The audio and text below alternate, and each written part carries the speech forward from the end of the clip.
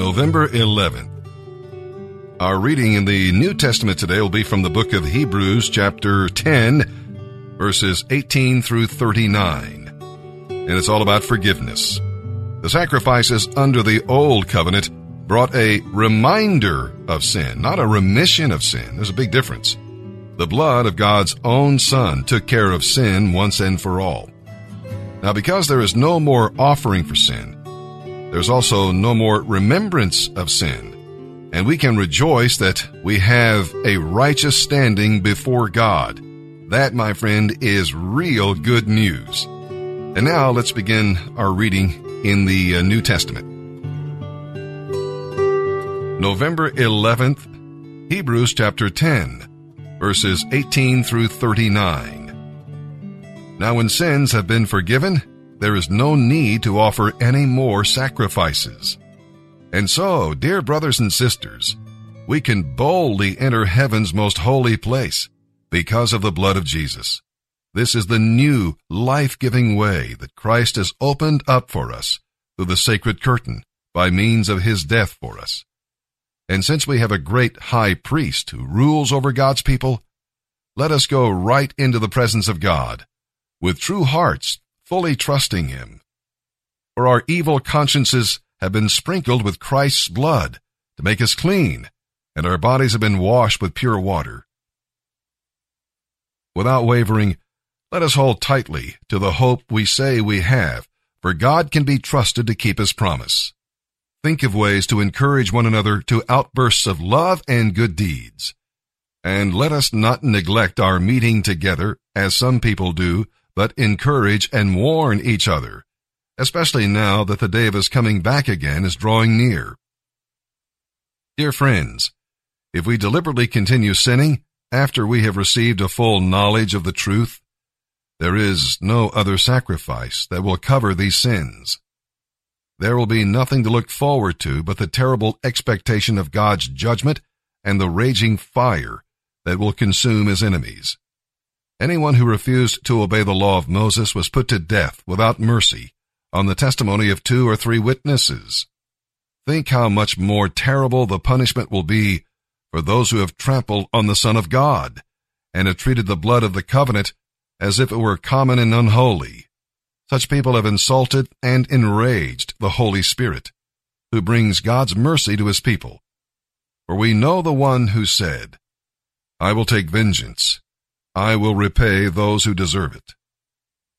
He also said, "The Lord will judge his own people." It is a terrible thing to fall into the hands of the living God. Don't ever forget those early days when you first learned about Christ. Remember how you remained faithful, even though it meant terrible suffering. Sometimes you were exposed to public ridicule and were beaten, and sometimes you helped others who were suffering the same things. You suffered along with those who were thrown into jail. When all you owned was taken from you, you accepted it with joy. You knew you had better things waiting for you in eternity. Do not throw away this confident trust in the Lord, no matter what happens. Remember the great reward it brings you.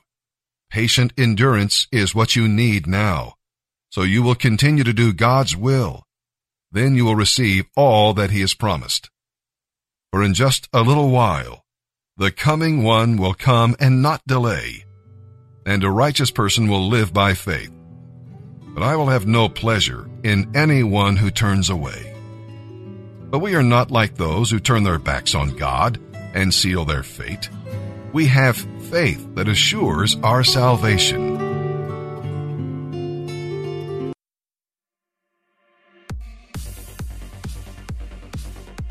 You got to be all in. If you're not all in, you're going to get in trouble. The angel said, "Listen, he's alive. You don't need to look for him. Go tell his disciples and Peter.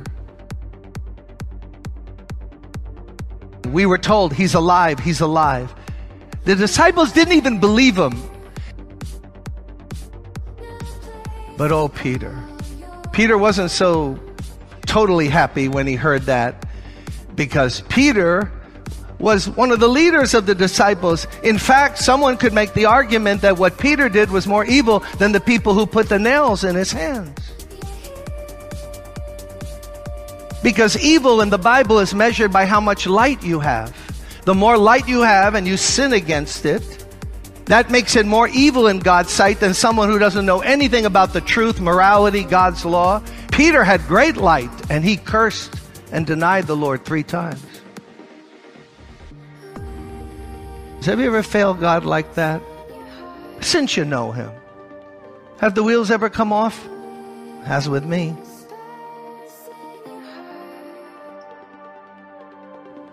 Have you ever had the devil come in and just condemn you and say, you're done? He doesn't want anything to do with you now.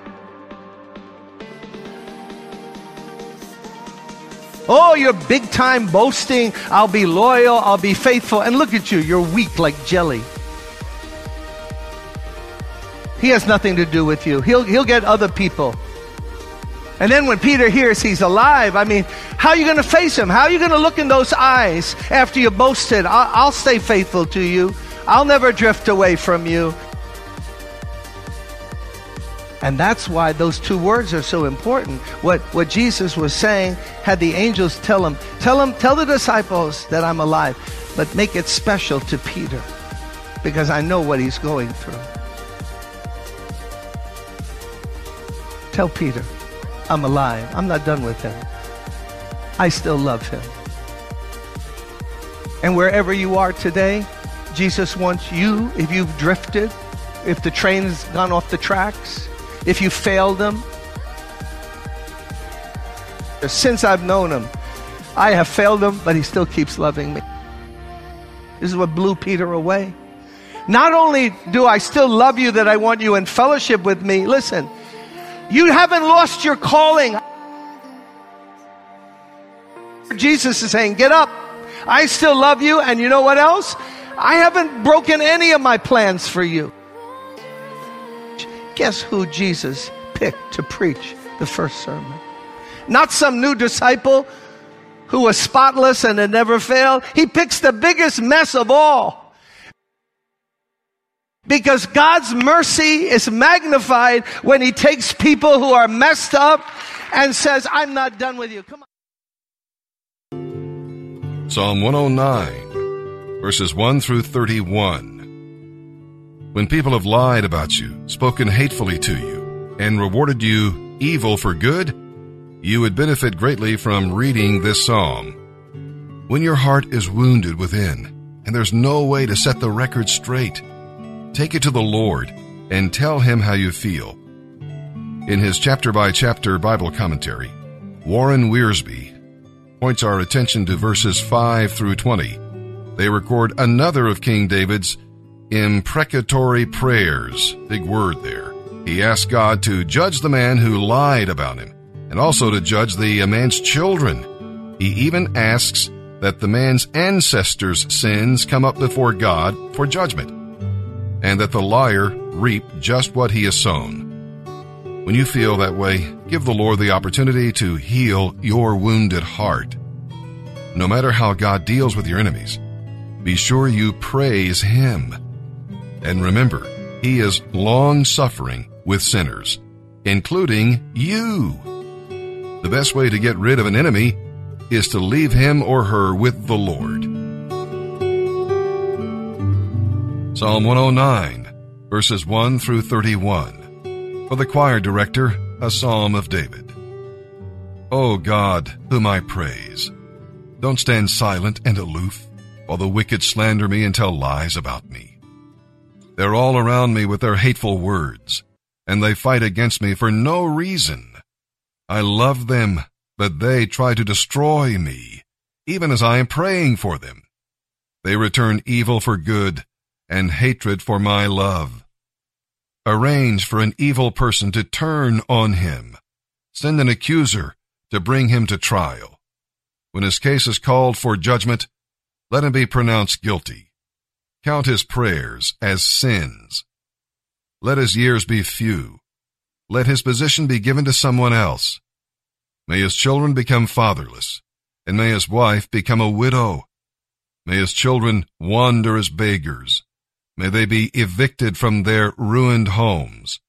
May creditors seize his entire estate, and strangers take all he has earned. Let no one be kind to him. Let no one pity his fatherless children. May all his offspring die. May his family name be blotted out in a single generation. May the Lord never forget the sins of his ancestors.